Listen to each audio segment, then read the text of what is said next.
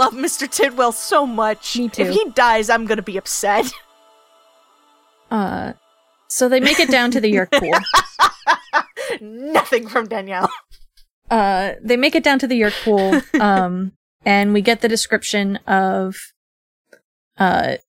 again, entering into just this place of agony and despair. The worst. And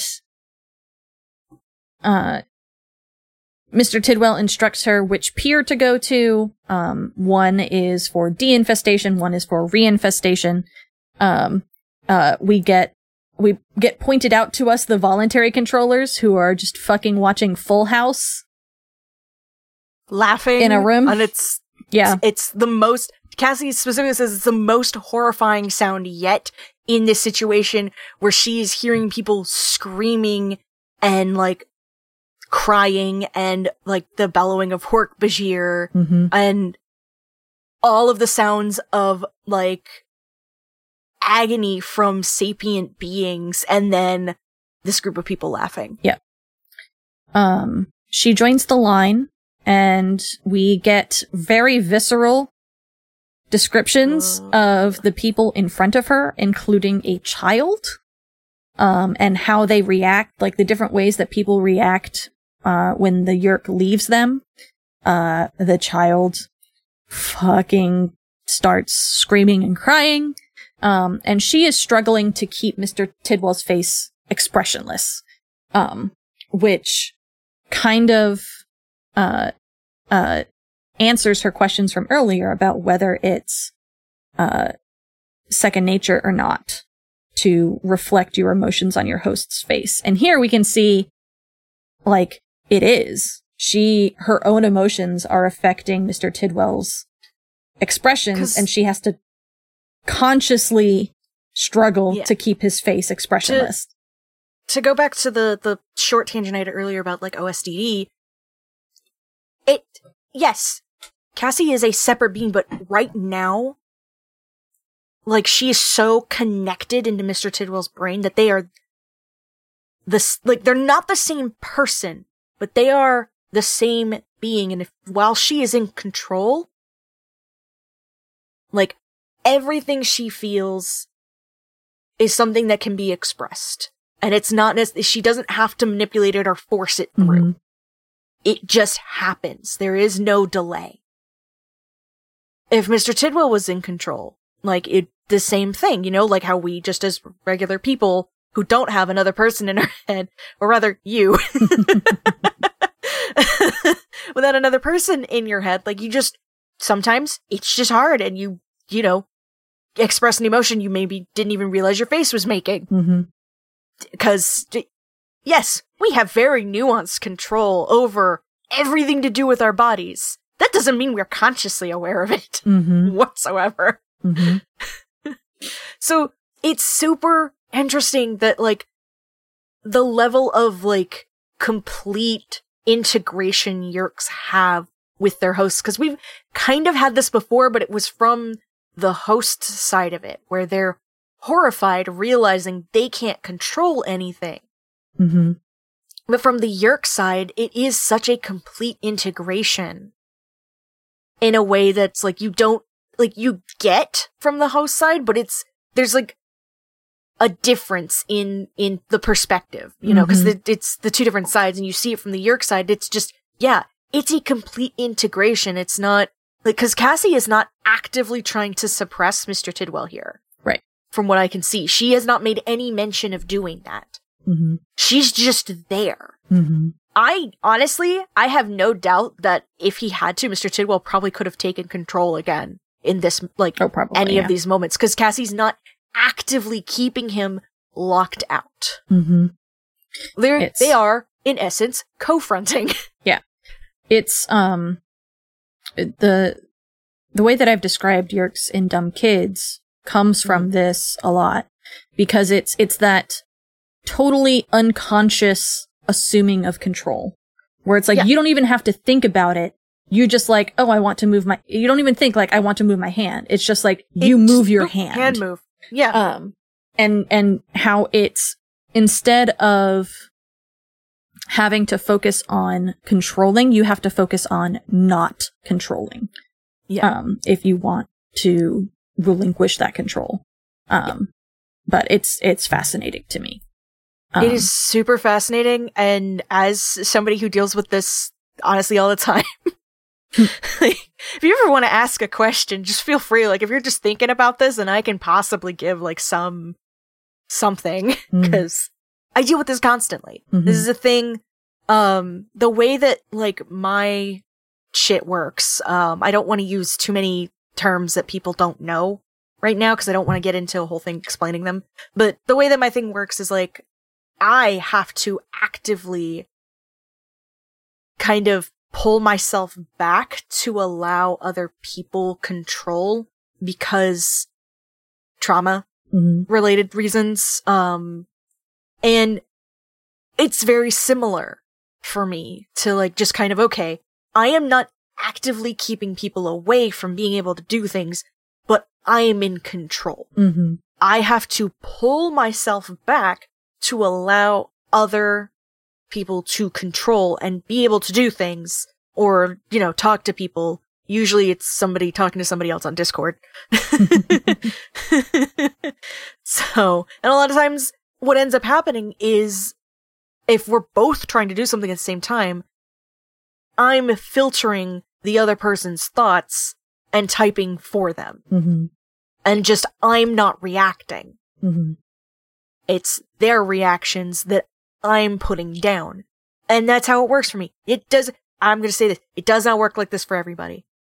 OSDD is a very complicated thing that is different for literally everybody. There are common, quote-unquote, symptoms and things that are similar across the board, but everybody is different, and this is how it is with me. And it is fascinating to me, even as I experience it, because it is so fucking weird. And seeing it described like this with Yeerks, it's like, this is fascinating that the ghostwriter and K.A. and Michael Grant all managed to get this so right without coming at it from that perspective. Like, it is fascinating. And I love it. God, I want to know more about the Yeerks that aren't part of all this bullshit. Yeah. Yep. So after the small child, there's a Hork-Bajir, and the Hork-Bajir is upset, obviously. Yep. Because Hork-Bajir. Yep. And then there's a dude who tries to run away, but is shot by Drakenbeam. Not killed, Stunned. because it's a good host body, but recaptured easily. Cassie puts Ilum up her sleeve, so that when she exits Mr. Tidwell's body, she can also put Ilum into the Yeerk pool, so that Mr. Tidwell can pick up Ilum just on the other side of the pool later. So yeah, she gets into the Yeerk pool. And then we get the second part of that juxtaposition I mentioned. The first thing I did was release Ilum. Then I slithered over to Mr. Tidwell's ear canal, breaking my connections to his brain. I scrunched my body down as I wiggled my way through the tiny tunnel. Then I was free, out in the Yeerk pool. I was blind, almost deaf, and mute. But here's the strange part. I didn't care. I was with my brothers and sisters, soaking in the Kandrona rays my body craved. If I'd had a mouth, I would have let out a long ah of satisfaction. I was home. I was home? I gave myself a mental slap on both cheeks. I'd let my Yeerk instincts take over for a minute, and this was definitely not home. But like, this is so interesting. Yes. This is why I say that the Yeerks would be perfectly happy in their pools if they weren't brainwashed otherwise. Yeah, 'cause like, they just want a vibe. Yep. They just want a vibe in their little weird sludge pools with all of the other Yeerks, because like, it's comfortable. Yes, having a host body, it's like doing recreational drugs. Yeah. Like, that's what it is. That is what taking over, for Yeerks, taking over a host is. It's like doing recreational drugs. Experiencing sensation is addictive. Mm-hmm. And, like, it's the same thing for humans. That's why we do drugs. That's why we drink alcohol. Yeah.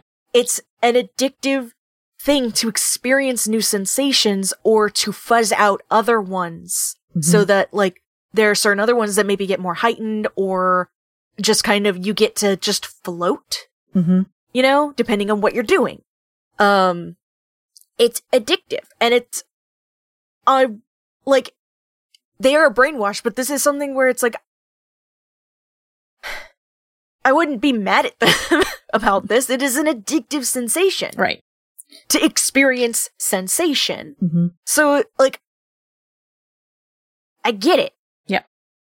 But also, like, they'd be just fine not doing drugs. Yeah. You know? Because they don't have to. Having a host is not something they have to do. But like you said, they're brainwashed into thinking that they have to experience this, that they have to do this. Yeah. Because, yeah. We talked about this a little bit with the Hork-Bajir Chronicles. But this idea that they're taught that, like, getting a host is the best thing. That you should want to get a host.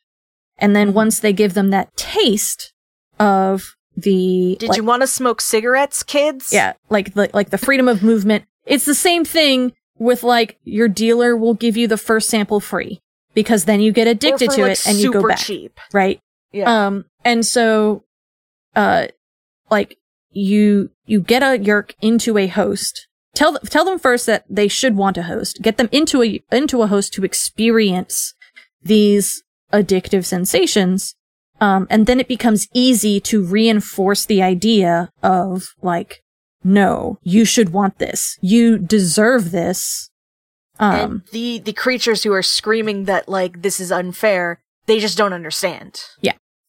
And they're lesser. Yeah. And so it's, like, it's extremely, like, you can very clearly see the line from A to B here, as to how this works for the Empire. And again, the Yeerks at this point do have the technology to be able to just talk to people without having to, like, infest somebody. They could just, like, with their little nubbies. Yeah.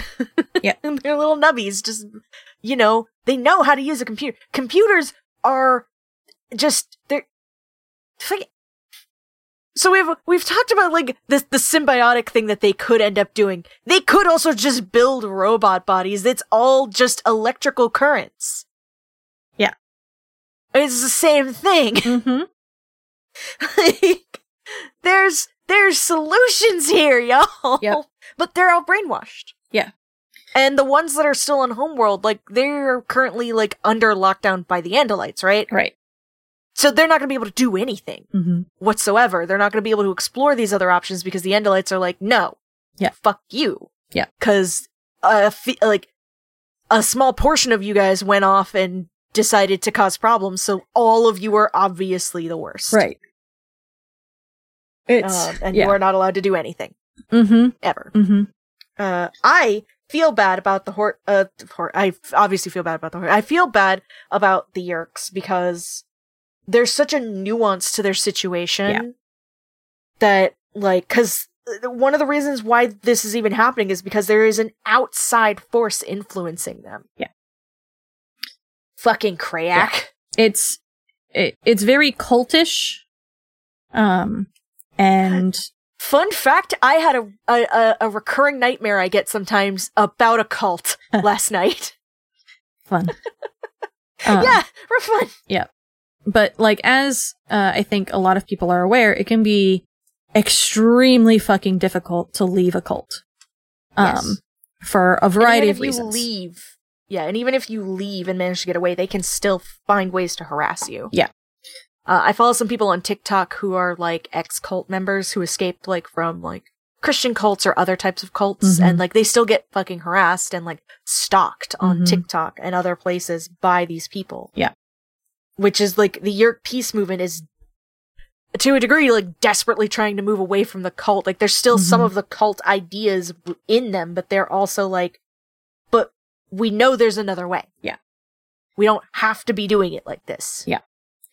It makes me so angry at the Empire, because like, not only are they doing the absolutely heinous thing of enslaving free people and like telling everybody that they're not people, but they're also depriving their own people of their own culture.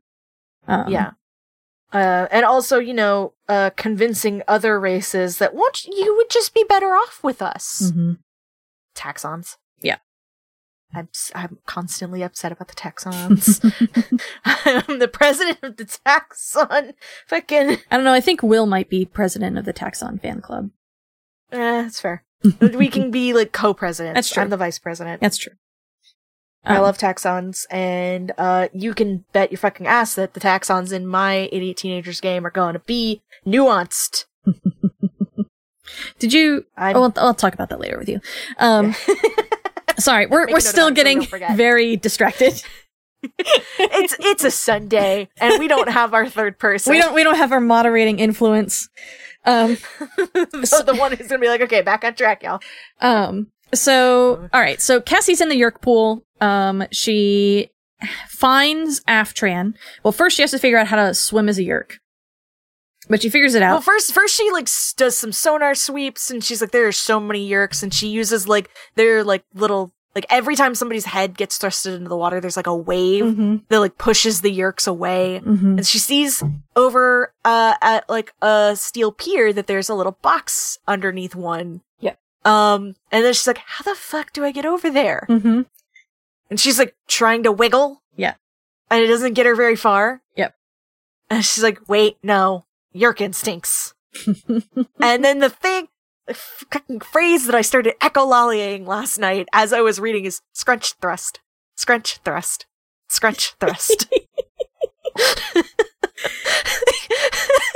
such a silly It's phrase. very like, silly. You can imagine it in your head what she's doing.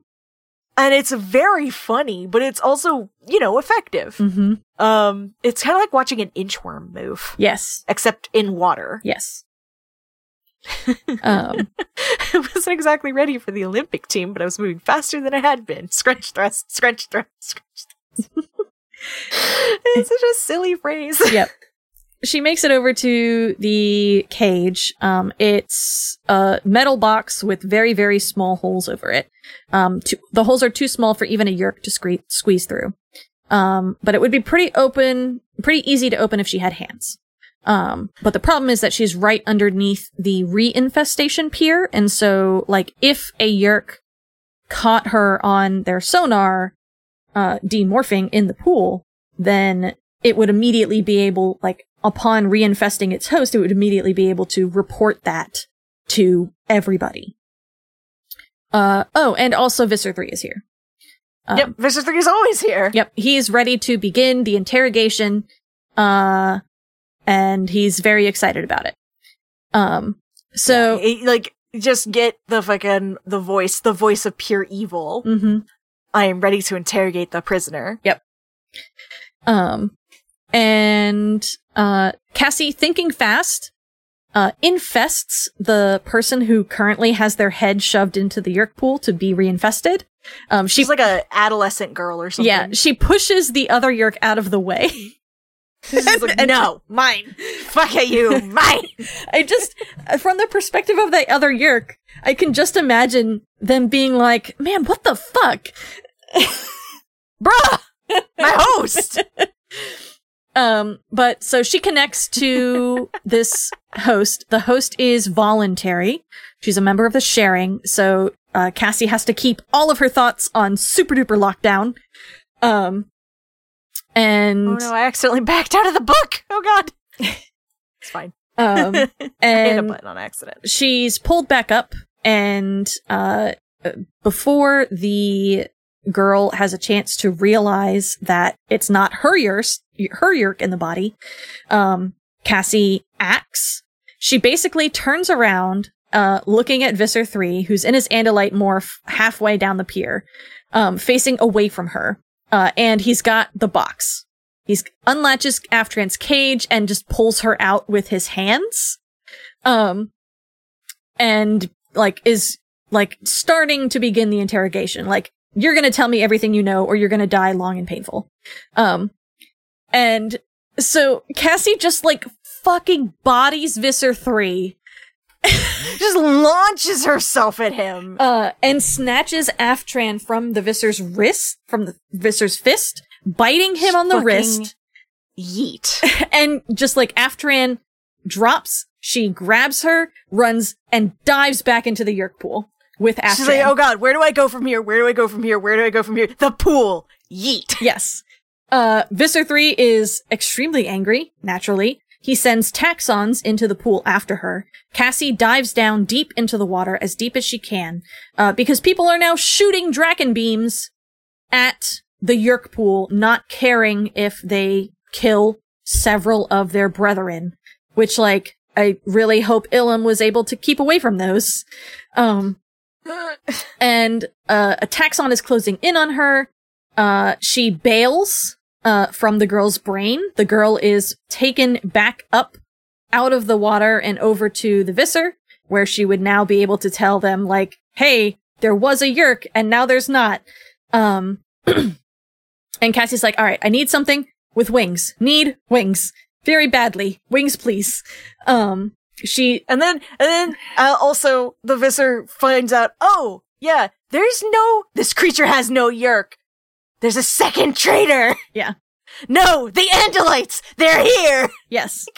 He immediately jumps to that.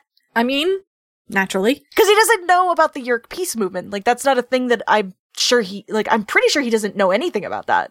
I don't think so. I think he knows that there are traitors. He doesn't know anything else beyond that. And so, Cassie demorphs to human. She's brushing away the Yeerks that are in the pool from her, and begins to morph bird. She starts morphing the jellyfish soft bodies. Yep. Right. She starts to morph the owl, realizes that the owl is going to be too waterlogged to fly, demorphs. I like her going through. This is all extremely fast paced. I'm talking really fast because that's how it reads. You are flying through the book at this point. Yeah. Because this is all within a matter of just seconds and minutes as she's doing this and as this is all happening. She's still on the same breath. She's starting to get dizzy. She realizes she can use her Osprey morph because they have to be able to get wet and still fly. Not necessarily going to work when they're fucking waterlogged, but we'll let it pass. She does struggle. Yeah. She begins to morph, and she tells Aftran to get in between her talons, closes her talons on a Yeerk that slides into her talons, and hoping and praying it's Aftran. Yeah. And goes up to the surface, pushes her beak through just to get as much air as possible, and then just tries to fucking power out of there. There's no way to sneak out. That she just has to try. Draken beams are Visser, firing a at bird. her. The Visser, it has morphed into some weird monster with tentacles that will numb you if they hit you.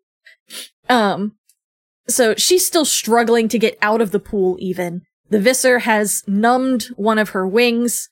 And she is on her own. She doesn't have anybody else to distract the Visser. It's just her.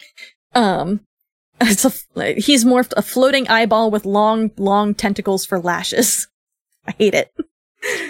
The world's most fucked up beholder. Yep. She can't breathe really well because she's still half underwater. She keeps getting hit by these tentacles, so she can't really feel her wings anymore. She's still struggling. Think of Axe, think of Jake. I thrust my wings down again and again. Rachel, Tobias, Marco. More red dots exploding. I couldn't hold my breath much longer. I broke through the surface of the water. Mom, Dad. I pulled. Up, up, up. Muscles screaming in pain. Yes, I was out of reach of the tentacles. I wheeled around and flapped toward the staircase. The humans in the cages cheered. The human controllers cursed and howled in fury. The Taxxons shrieked. The Hork-Bajir controllers bellowed. I caught a glimpse of Mr. Tidwell. He pumped his fist in the air. To the others, it probably looked like an angry gesture, but I knew it was triumph. She's still dodging dragon beam blasts. A hunter robot goes after her. And she fucking poops on the camera in order to keep it from attacking her. I do want to point out the Visser 3 yells at everybody, like, would it be asking too much for one of you to actually hit something? Yeah. It's great. They have very, very much stormtrooper aim. Granted, a single Osprey flying is not necessarily an easy target to hit, but they have stormtrooper disease here. And so she dodges the hunter robot, shoots up the stairs, is going straight towards a metal door, the metal door of the McDonald's. She's going out the same entrance she came in. But it's closed. Birds can't work doorknobs. She doesn't know what to do. But then someone comes. She also accidentally triggers the Gleet biofilter. Yep. Because she just kind of like goes up too close to it. She's seconds away from being just fucking destroyed by the dragon beams of the biofilter when a controller walks in. She goes out. The biofilter goes off. She's half blinded. She gets out into the McDonald's, is fluttering around, can't get out. But thankfully, one of the people in the McDonald's is just like, all right, I'm going to open the door and see if it flies out. 9 out of 10 humans are pretty decent creatures. Yep. One of those nice humans, concerned for a bird, obviously panicked by being trapped, opened the door. And she is fucking out of there. As Marco would say if he were here, that was interesting. Let's never, ever do it again. Yep. She gets home. She is trembling with exhaustion when she gets to the barn. She demorphs, releases Aftran on a bale of hay, promising to get her into water in a second. She demorphs, and as soon as she's human again, she scoops up Aftran, goes over to Axe's stall. Axe is lying down on his side, which is something he never does, and Eric tells her that he is in crisis. When I tell you that I was not breathing for basically most of this chapter, I was just, like, flying through it while I was reading. Yeah. Like, Danielle was reading this really fast. When you actually read the text, it is moving that fast. It is fast-paced. It is well-written. You are pulled in. Yeah. And I'm sitting over here like, how the fuck did younger me read this in school? What the fuck? Very quickly is how C read it. And didn't react either, I say, as if I wasn't the weird 8th grader who read The Deed of Paxenarian in class. Listen, I have the best poker face when reading fic, unless it's fluff. Like, yeah, no, fluff, my entire, everything is just like, they're so cute. Yeah. Doing, like, kickies and shit, but, like, violence? Yeah, nothing. Sex? Absolutely nothing. Yep. So, Cassie has to continue to be a badass. She has no other choice. So, Eric tells her that Axe is unconscious and has been for little more than half an hour. And she's just like, oh, you poor thing. When Eric kind of like gently prompts her, like, we don't really have much time. We have to do something if we're going to do anything. She puts Aftran into the water trough. And Eric picks up Axe just in his 2 arms and carries him. Scooped. Carries him over to the operating room. From here, this is gonna get a very medical procedure detailed shit. So take care. Yeah, content warnings, brain surgery. Yeah.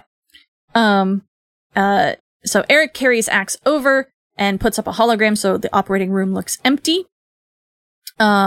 Cassie has a momentary urge to just walk away, get a tub of Ben & Jerry's, and just fucking veg out in front of the TV. Forget everything.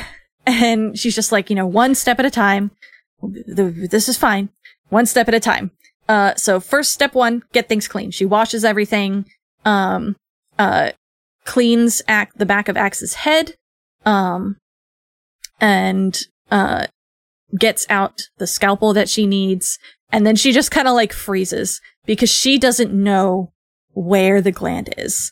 And there is no like swelling or like heat coming off of it that would indicate where it is. And she cries out, "This is hopeless. It's impossible. He's going to die with me standing right next to him." And Eric reminds her, "You've already done one hopeless, impossible thing tonight." Which is true. And somehow she managed to get Aftran out of her. And I love this little moment of just Eric's faith in her. Just like, listen, you've done impossible things before. You can do this too. And then Cassie, reminded about Aftran, has an idea. So she goes and grabs Aftran and then brings Aftran to one of Axe's ears. And Aftran infests Axe. And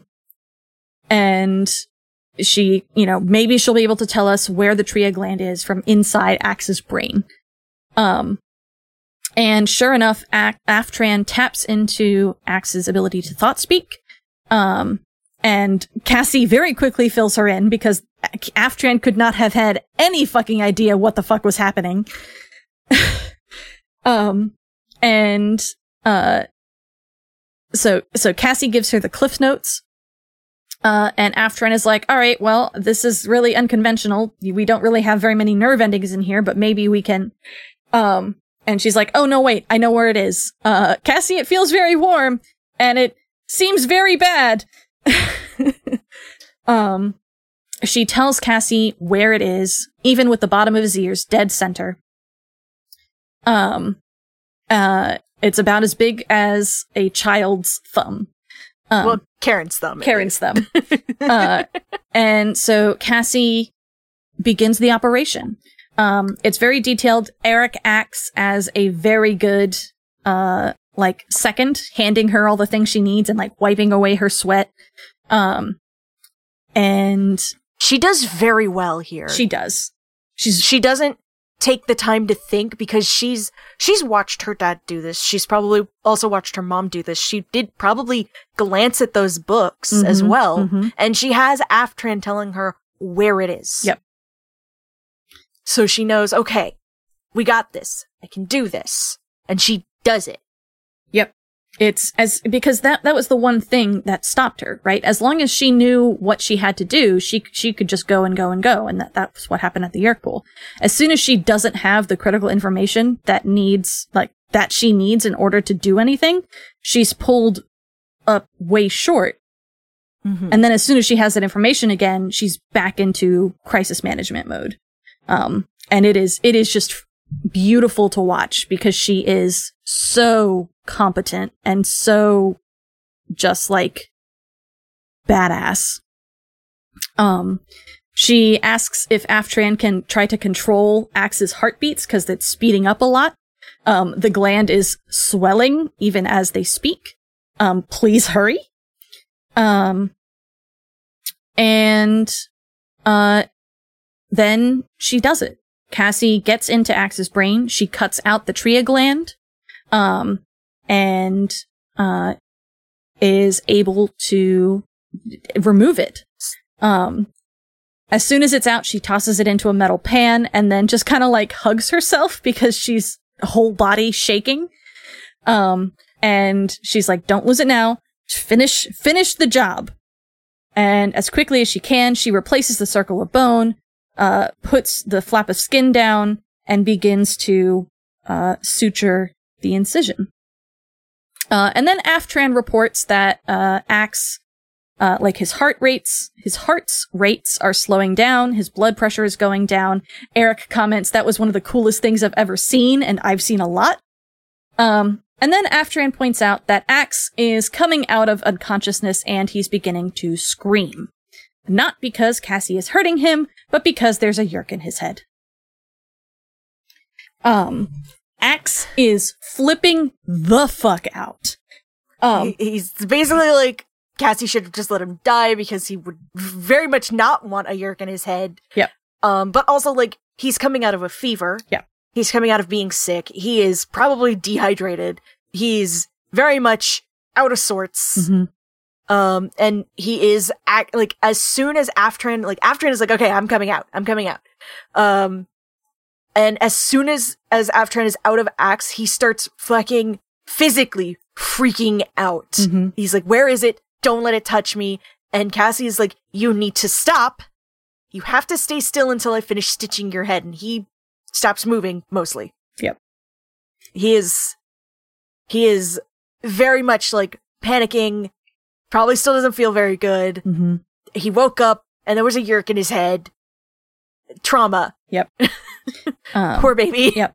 So she gets him to stop moving. And then when he holds himself still, as she finishes suturing his head, she fills Axe in. She takes Aftran to the sink, fills it with water, puts it in, goes back to Axe, and continues to explain, you're okay. You're in my dad's operating room. I put Aftran in your head. She looked inside you and told me where the Tria gland was. She helped me operate. I got it out. You're past your crisis. Visser 3 was planning to interrogate Aftran tonight. He discovered she was part of the peace movement. Axe calls Aftran a filthy Yeerk, and Cassie says, that filthy Yeerk helped save your life, and she very nearly gave her life for peace between human and Yeerk. And now, unless I can think of some way to save her, she will die a slow death of Kandrona starvation. Axe doesn't say anything, but at least he's not continuing to rage. Eric takes Axe back to the stall so that he can kind of recover. We get another fun little bit about Eric's past after Cassie asks him to take Axe back to the stall. It's like, you're talking to a guy who helped build the pyramids. A few days is nothing. Because she asks him to stay and keep the hologram up. And then I smiled at him. Thanks. I couldn't have gotten through all this without you. Yes, you could have, but you're welcome. He answered as he carried Axe out the door. And that is his faith in her. I love Eric. Yeah. I wish we got to see him more outside of crisis modes. Yeah. I mean, he's seen the Animorphs do some crazy ass shit. Like, just a couple books ago, they went down to the bottom of the ocean and saved all of the chi. Like, yeah. Yeah, he's just like, these kids know they don't know what they're doing, but somehow they're very competent. Yes. Yeah. Oh, man. And then we get Cassie just coming out of crisis mode. I sat down on the little stool my dad keeps by the table. I wrapped my arms around my knees. All the fear I'd been pushing away suddenly hit me. I felt like my body was deflating. It's just a delayed reaction, I told myself. You're safe. Axe is safe. Aftran's safe. That wasn't really true. Yeah, I got Aftran away from Visser 3, but in 3 days she would be dead. I pushed myself to my feet and leaned against the sink, staring down at her. She had done what few have the strength to do. She had questioned the beliefs she had been raised with. And, ultimately, she had chosen to go against her society, to turn away from everything she had once believed, to become the enemy of those closest to her.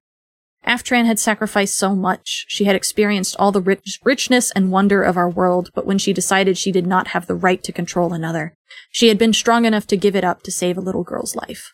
She returned to the Yeerk pool. It must have felt like the worst kind of prison to her after being in Karen's body. But she didn't allow herself to wallow in despair. She chose to fight. She battled to free us all. I reached into the water and slid Aftran into my hands. I pressed her against my ear. It was the only way I could talk to her, and I needed to thank her for all she'd done. A moment later, I felt her cold, slick body touch my skin. My ear canal tingled as she pushed her way through. I knew you would come for me, Cassie, she said as soon as she made her connections with my brain. Which is the first thing that Aftran tells her after all of this. It is... So, and also throughout this, like, when she picks Aftran up, like, we don't get as it's been described in other parts of this book, like, Cassie doesn't feel revulsion towards Aftran. Mm-hmm. She picks her up and lets her infest her because Cassie now understands so much more deeply about the Yeerks. Mm-hmm. And cries. Yep. There was so much I wanted to say to her, I hardly knew where to start. Thank you for helping me save Axe's life, I answered. She laughed. If you had told me when we first met that I would ever do anything to aid an Andalite, or become a Yeerk freedom fighter, I added. That too, Aftran agreed. Her tones turned somber then. Cassie, there's something I have to ask you to do for me. Anything, I replied instantly. And she asks Cassie to kill her so that she doesn't have to die the slow death of Kandrona starvation. And Cassie is like, no, I can't do that. And like, comes up with, like, the idea, like, you could stay in me. It's like, no, you would have to go to the Yeerk pool. That's too dangerous. She must have felt the wave of despair and sorrow sweeping through me. It's not so bad to die for what you believe in. There are much worse deaths, she said gently. Many worse deaths. Yep. That is such a line. Mm-hmm. I also love... This book goes hard. Yeah. I also love just before that. I felt a lump of unshed tears form in my throat. Were they mine or Aftran's? Maybe they were both of ours. Both of ours. That gave me the idea. And that's where she says, you could stay in me. It's good shit. It's good shit. And then we kickflip into the sun. we get a little kickflip into the sun. It's actually not that much of a kickflip into the sun. No, it is. It's a good, like, it's a good little bow. Pull back and, like, come down from the intensity of this book. Mm-hmm. Also, I don't think Cassie got sick. I don't think so either. Yeah. I do not think she got sick whatsoever. Everybody else got sick and Cassie just, nope, fine. Yep. So, everyone is at the beach and they are all trying to one-up each other as to who had it worse when they were sick. And Axe, comes in with the fucking ace of a Yeerk was in my head. Axe said, still amazed. Yeah. I like that choice of amazed rather than revolted or anything like that. Like the fact that he's had time to think about it. Yeah, the fact that he can kind of throw it around in this kind of lighter conversation does suggest that he was able to come to terms with it, at least in this particular situation. And Cassie's mostly just kind of like ignoring everybody else and enjoying just life. There's nothing like a trip to the Yeerk pool to make you appreciate life and freedom. They're at the beach, just by the way. Mm-hmm. Like, Cassie's got, like, warm sand sliding between her toes. She's enjoying the smell and sounds of the ocean. And then, is this where we're supposed to meet Aftran? Jake asked. And I didn't see any of this coming whatsoever. Like, this ending chapter did in fact almost make me cry, and I'm gonna let Danielle go forward with this, because I will probably cry if I try to read it. Is this where we're supposed to meet Aftran? Jake asked. Uh-huh. When I morphed to Dolphin and visited her this morning, she said it's time for her to move on. But she wanted to say goodbye, I answered. Just look out there. I pointed out at the blue-green water. And Tobias spots her first. We turned. I scanned the ocean and spotted a foamy spot. The water broke over a massive fin. Then a humpback whale leaped, all the way out of the water. Droplets of water flew off her in a sparking comet. There should be a picture of that scene in the dictionary, under beauty and joy. We made the right decision, Jake said. Better than the last time we used the blue box. On Aftran's second day out of the Yeerk pool, everyone in the group was well enough for a short meeting. We all agreed that we couldn't let Aftran die. It was Jake who thought of the way to save her. He suggested that we give her the power to morph, on the condition that she choose one morph and stay in it forever. It was just safer that way. For everyone. Like I said, the decision was unanimous. Aftran took another sparking flight. I felt like my heart was leaping with her. It felt good. We were all together again, alive, well, and Aftran was free. How amazing was that? Aftran's moving out, heading for the deep ocean, Tobias announced. She must feel like she's in paradise, I said. Can you imagine living in the ocean after the Yeerk pool? And in that body, fast, powerful, able to see, hear, feel, and communicate? I bet she'll miss the fight, though, Rachel added. She's done her part, Jake said. I thought back to that moment when I had first allowed Aftran into my head. One decision, so many consequences. I caught Jake watching me. What? I asked. He shrugged. Just wondering what you were thinking. Nothing very profound, I said. Just what? Just that every now and then, we actually win one. He nodded. Sometimes we do win, he agreed. This time, Cassie, you won. It's so good. It's very good. This is like, a lot of times they do like the kickflip into the sun and it's not good. Mm-hmm. The burgers. But with this is, it's not a kickflip into the sun. It is showing that you can leave the fight if you need to take care of yourself. And it may not always feel like you're allowed to, but sometimes it is the best decision to do so because you can't help more. You know? And I just have a lot of emotions about this part of the book. Don't think about Rachel saying that she'll miss the fight and Jake saying she's done her part. And I'm constantly thinking about it. And how it reflects their views on the war and how much Jake wishes that he could lay down his responsibility and move forward without all of this, and how much Rachel feels that she would be maybe a little lost without the fight. And I'm 13 and I'm sad. Yep. I'm sad about Animorphs 2K22. Mm-hmm. I hope everybody's been drinking water this whole time and not alcohol, cause but it is a very necessary bittersweet moment, because this is book 29. We're about halfway through the series at this point. Mm-hmm. And they haven't had a win in a while. No. Like the win against the Howlers felt bad. Yeah, it did not feel good. And a lot of their, like, everything else hasn't really been a win. Yeah. It's just been surviving and fighting and yeah. And they get this one thing where they were able to save a whole person. Mm-hmm. And let them not have to be part of this anymore. Yeah. Something that I don't want to say all of them because, yeah, Rachel has complicated feelings about it, but to a degree, they all don't want to be doing this. Mm-hmm. Like, gonna pull a comparison here. If Rachel had a different outlet for being able to fight, like Ariel being, like a boxer in DKPH,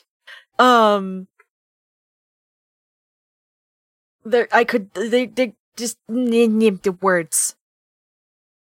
Everybody knows what I mean. Mm-hmm. Rachel is very complicated. She's very complicated, and if she had a different outlet for this, I think she would be able to be okay with being away from. Oh yeah. No, I think war. I think one of the greatest disservices that the writers do Rachel is the continued insistence that Rachel would not be able to cope full stop without the war. Like, I really don't like it. I think they did Rachel dirty doing that. Yeah. Because I think that it would be hard, but she could find outlets. Yes. And that would maybe not give her the same, adrenaline rush, because there's not necessarily you could die. Mm-hmm. but she would be able to fight. Yeah. She would be able to do things. Yeah. That help her cope with everything. Yeah. And not go, like, stir crazy, basically. Yeah. And it does a disservice too, to like, cause, they're all kind of analogies to real world soldiers, right? You have the soldier who has a hard time leaving the war behind, but like, that's not, like, it's painted as a failing of Rachel when what it should be is a failing of anyone around that particular soldier of being able to give them the support they need to come out of it. As opposed to just like, oh no, they're the kind of person who can't leave the war behind. And it's like, that's bad. I hate it. And in some, like, a lot of times that is exactly how the writing comes across, is them doing a disservice to Rachel. And then there are other times, especially when we get Jake books dealing with Rachel, where it's Jake, as much as he hates it, has to try and actively cultivate that idea. Mm-hmm. So that he keeps getting Rachel at her, honestly, her worst. Mm. Like, worst, not as in, like, worst as in badly written, but worst as a person. Mm-hmm. Because she is a good fighter. She is very good at doing it, but it's not good for her. Mm-hmm. It's encouraging a very destructive behavior. Mm-hmm. But they need that. Mm-hmm. And it is the worst. We're sad about these kids. Yep. But yeah, that's book 29. It's a wild ride. It does a lot of really good things in terms of the wider lore of the war. Yeah. In terms of it is super good on that. Yeah, establishing the peace movement, telling us about what it's like to be a voluntary controller through Ilum and Tidwell. Or like an actual voluntary controller, not like evil voluntary controller. Yeah, for lack of a better word. Who is like coerced in one way or another. Yeah. And it gives, or somebody who is like, you will give me power. Mm-hmm. And those are just awful capitalists. Yeah. But it does a lot in terms of that. In the same way that we learned a lot more about the Yeerks in book 19, this book does a very similar thing in a more direct way, because we're not seeing it necessarily through the lens of an outside character, like we saw through the lens of Aftran. We're seeing it almost firsthand through Cassie. Yeah. And it does very good things. If you think you can stomach the content of this book, I highly recommend reading it. It is a very, very good one, and like it is a lot. Like, do mind the content warnings. Yeah. This is very visceral, very heavy, and we do not begrudge anybody for not, like, there were, you heard us, there were parts that we just kind of glossed over because of how they're written. They're very heavy. Mm-hmm. And it is a rough book for Cassie, but it is a good book. Yeah. This ghostwriter did a phenomenal job. Mm-hmm. This is fucking favorite Cassie book, best Cassie book. Yeah. No, pretty much love hands down. Cassie in this book. Everything else, no. Yeah. It's part of it is because we're not bogged down in, because Cassie doesn't have time to stop and think about shit. We're not bogged down in her anxiety moralizing. Yes, that's a very good way to put it. Her anxiety moralizing, where she kind of like flips back and forth on certain issues and just like goes around in circles in her mind about the same moral question. Instead, we get a very focused book where she does think about these things, but thinks about it in the context of like what is actually happening around her. Mm-hmm. It's not her just like sitting and musing on things. It's not something happened and the rest of the book is her having to do similar actions to the thing that happened, but she has the anxiety moralizing. And this, it's happening as she's having to think about it, and she can't anxiety moralize. She has to make that decision. She has to do the thing. Again, she makes good decisions the first time because she is a good egg. Her first instincts are very good. Mm-hmm. There are a lot of times where, like, you'll hear this phrase tossed around, like, your first thought is what you were, like, socialized to think. Mm-hmm. Your second thought is what you actually think. For Cassie, she was socialized to be a good person. Mm-hmm.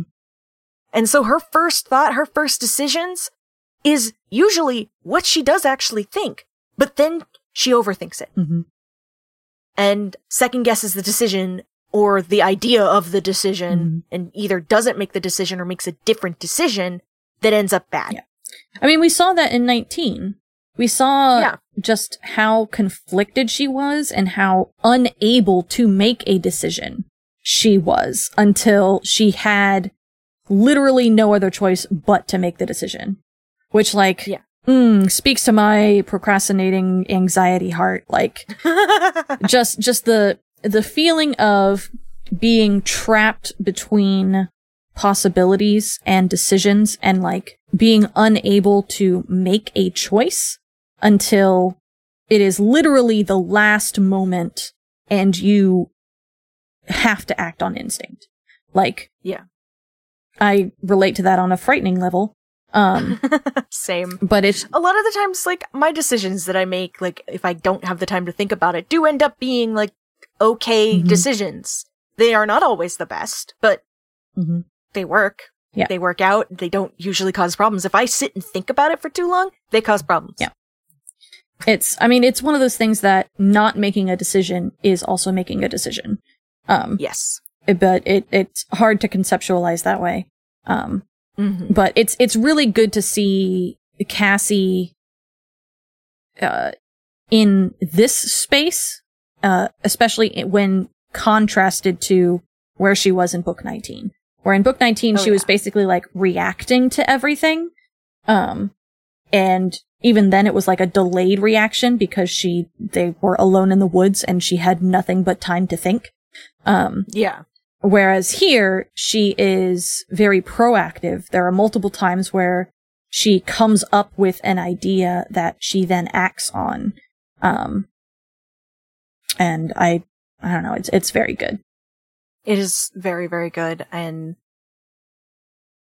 God, I want more books where we get this kind of, like, nuanced look at what is happening. And I know, based on things you've said, that that's not necessarily a thing that's going to happen. Nope. But I want it so bad. And this is what fanfiction is for. Yeah. After we, you know, I've done, a lot of thinking about, like, what books are coming up and, like, which ones are gonna be good and which ones are not. And there are not many in the 30s that do good things. There are not many in the 40s that do good things, because they're all ghostwritten. And as we can see, sometimes you get a really good ghostwritten book and sometimes you get a really terrible ghostwritten book. It's a grab bag. Yeah. I have a feeling a lot of them are just mediocre. Yes. Like, middle of the road. They're not bad, but they're not great. Yeah. Which is usually par for the course with ghostwritten anything. It's not gonna be great. It's not gonna be terrible. It's going to be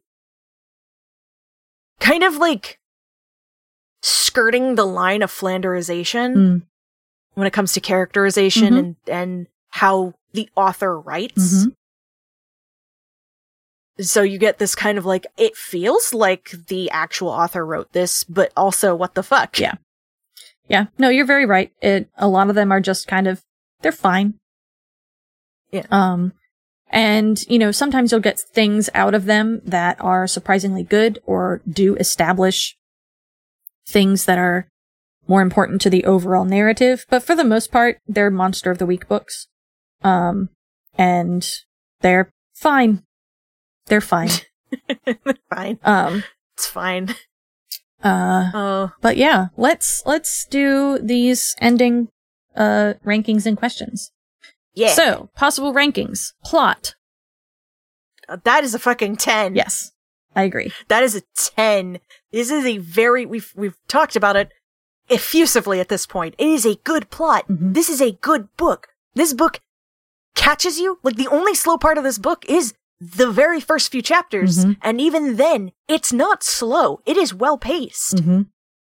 It pulls you in and keeps you there. Mm-hmm. Despite the fact that this book is, what was that, like 22 chapters or something? Yeah. Yeah, it's short. Mhm. It is super short. It did not take me very long to read this book, and I read it last night because I can't read the books days beforehand. I have to read them the day before, or else I'll forget everything I thought. Mm-hmm. And it just pulled me the fuck in, and now I know, like, why I remember this book so much better than the rest of them. Mm-hmm. Because it's just very well done. Yep. Characterization? Also 10. I'm gonna say 9 out of 10, just because, like, nobody was out of character, but there were moments where it just kind of was a little flat, mostly with Rachel, Mm-hmm. which is a problem that seems to be consistent. Yep. Unless if it is very specifically a Rachel book, and even then, and I think it's just because nobody really knows what to do with her, Mm-hmm. because she is such a nuanced character in a way that nobody seems to know what direction to go with. Yeah. Yeah. I mean, but otherwise, like, it's very good characterization. it's really just like everybody but Cassie's pretty 2D. Yeah. Which makes sense because everybody just gets sick. Yep. And it's just, Rachel, for some reason, always feels more like flat than everybody else, even in situations where she's not, like there's not a lot there for people to really do with her. Mm-hmm. Like, she just, people either lean way too hard one way or way too hard the other way, and if they try and stay in the middle, something is lost. Mm-hmm. In a way that I think only, like, K.A. was good at managing. Mm-hmm. So. Yep. Enjoyability. Very good. 10. 10. Yeah. Like, this is very, very, very good book. This is, I will probably end up reading this one again just because I was reading so fast that there's definitely some things I missed. Mm-hmm. Just because, like, of the pacing of the book. It's one of those books where you're like, I need to read this again. Mm-hmm. Because I've definitely missed something, not because I was trying to, but because, like, I was just pulled in. Mm-hmm. What was your favorite part?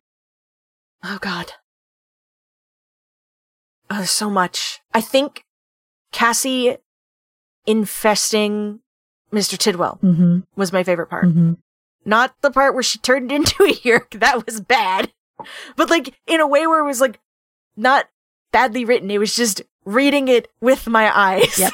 It was like, yes, this is awful. Yep.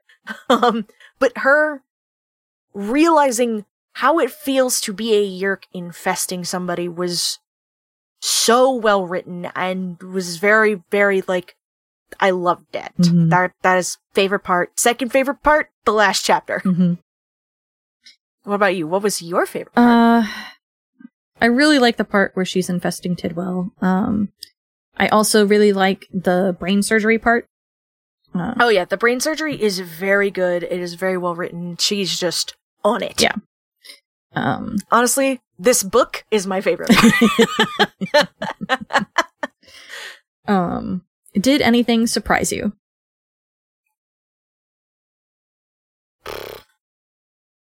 Cassie possibly not getting sick. Mm. This is not the first time, I think, where, like, stuff has happened to everybody else and Cassie either gets it to a lesser extent or not at all. Mm-hmm. And it's part of my brain, like, the part that is, like, constantly overthinking everything is like, this means something. Yeah. 'Cause also, you know, Ellimist fuckery. Yeah. But there's also part of this where, like, she probably has a really good immune system compared to everybody else. Mm-hmm.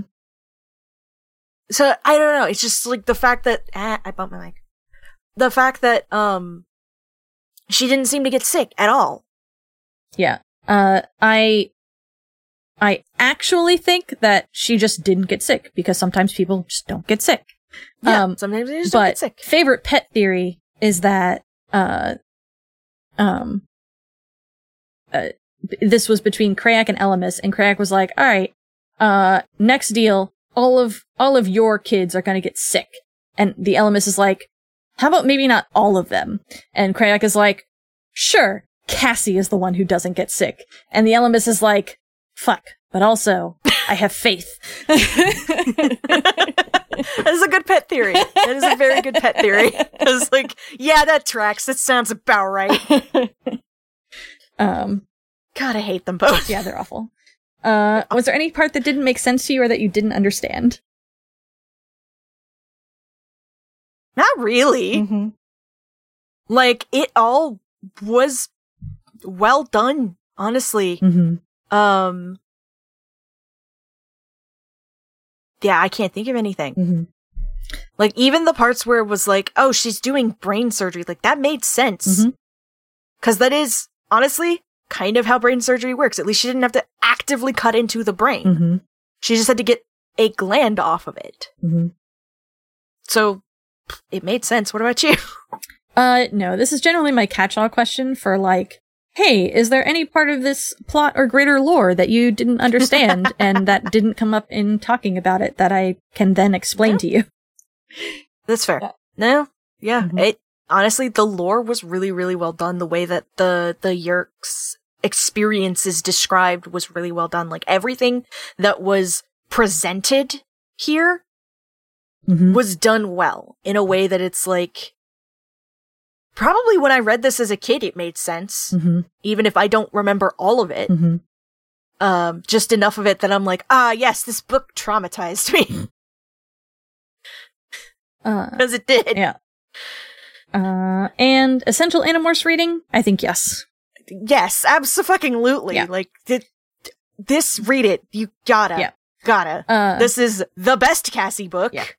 If you can't read it, then take away from it, this idea of, quote unquote, freeing Aftran by turning her into an Nothlit.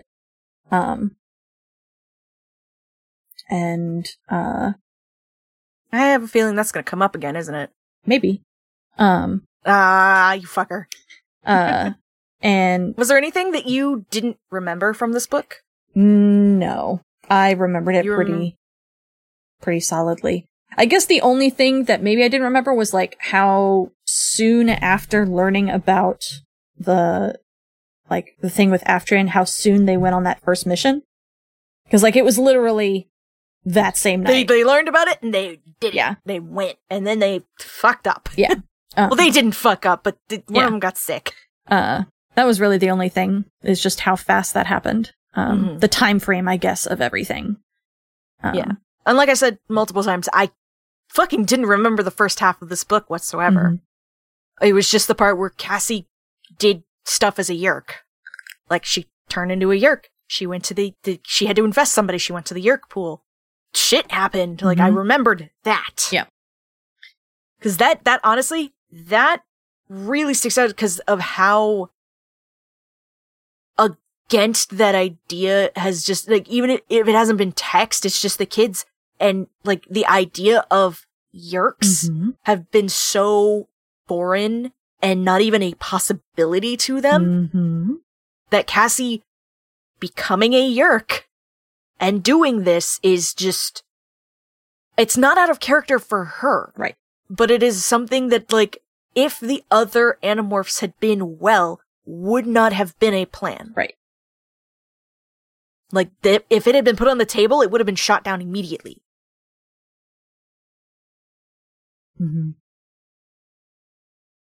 So, this is a good book. Yeah, it is. All right. Any last thoughts besides Good book, go read. Again, mind the content warnings. Yeah, do mind the content warnings. Mind the content warnings. If you can't read it, but you can listen to us talk about it, that's fine. I've said this multiple times in the past because a lot of times I don't have the spoons to read the books. The way that Danielle does these synopsises is very good. I feel like I have read the book. I feel like I've gotten all of the important information from the book that I needed to know, because you have a very good grasp on what is important in the book and what are the parts that people need to know and what they don't necessarily need to know, in a way that's not going to take away from the enjoyability of whatever is going on. Thanks. You know? So, and Jade also does a very good job with this. You both are very good at this podcast. And honestly, if you cannot read with how visceral a lot of this is, what we do read out loud is honestly probably the parts you'd be able to read. Everything else, eh.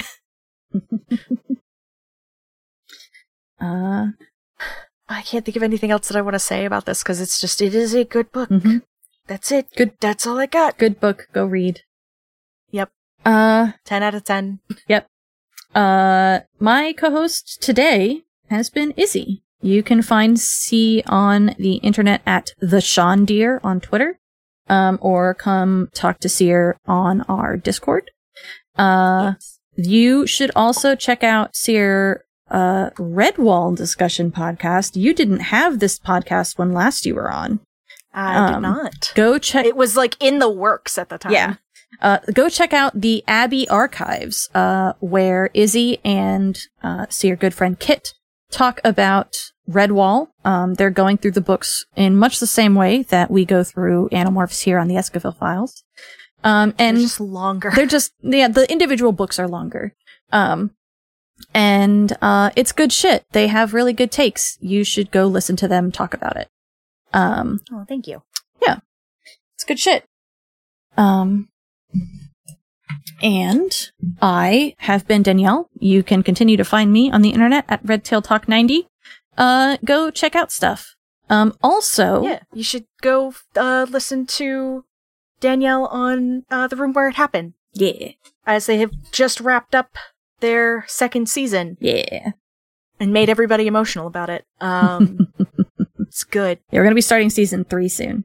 Yes. Also, the Standing Stones Podcasting Guild, that this podcast is a part of, is doing a 12-hour stream on February 26th, which is when you are hearing this. If you're hearing this the day it comes out, it is not this coming weekend, but the weekend after. And Hearthside Enclave is going to be involved with that as well. Yes. Which is my podcast group thing. Enclave. Yeah, it's an enclave. It's similar to a guild, yeah, but also, yeah, we just don't like using the word network. Yeah, because network implies like ads and shit. Yeah, and what ads? No. Anyway, we're doing a 12-hour stream to support the Pride organization of a organization that is near and dear to many of the Standing Stones members' hearts. And we would appreciate it greatly if you would come and check us out, maybe throw a couple dollars towards that organization in order to help support the cause. You can find more about that on our Twitter, which is stones_standing. And we hope to see you there. It'll be a good time. Yeah. All right. Let's do a clap. Hell yeah. 2time dot is left open like a smart person. At 40? Sure. Yeah.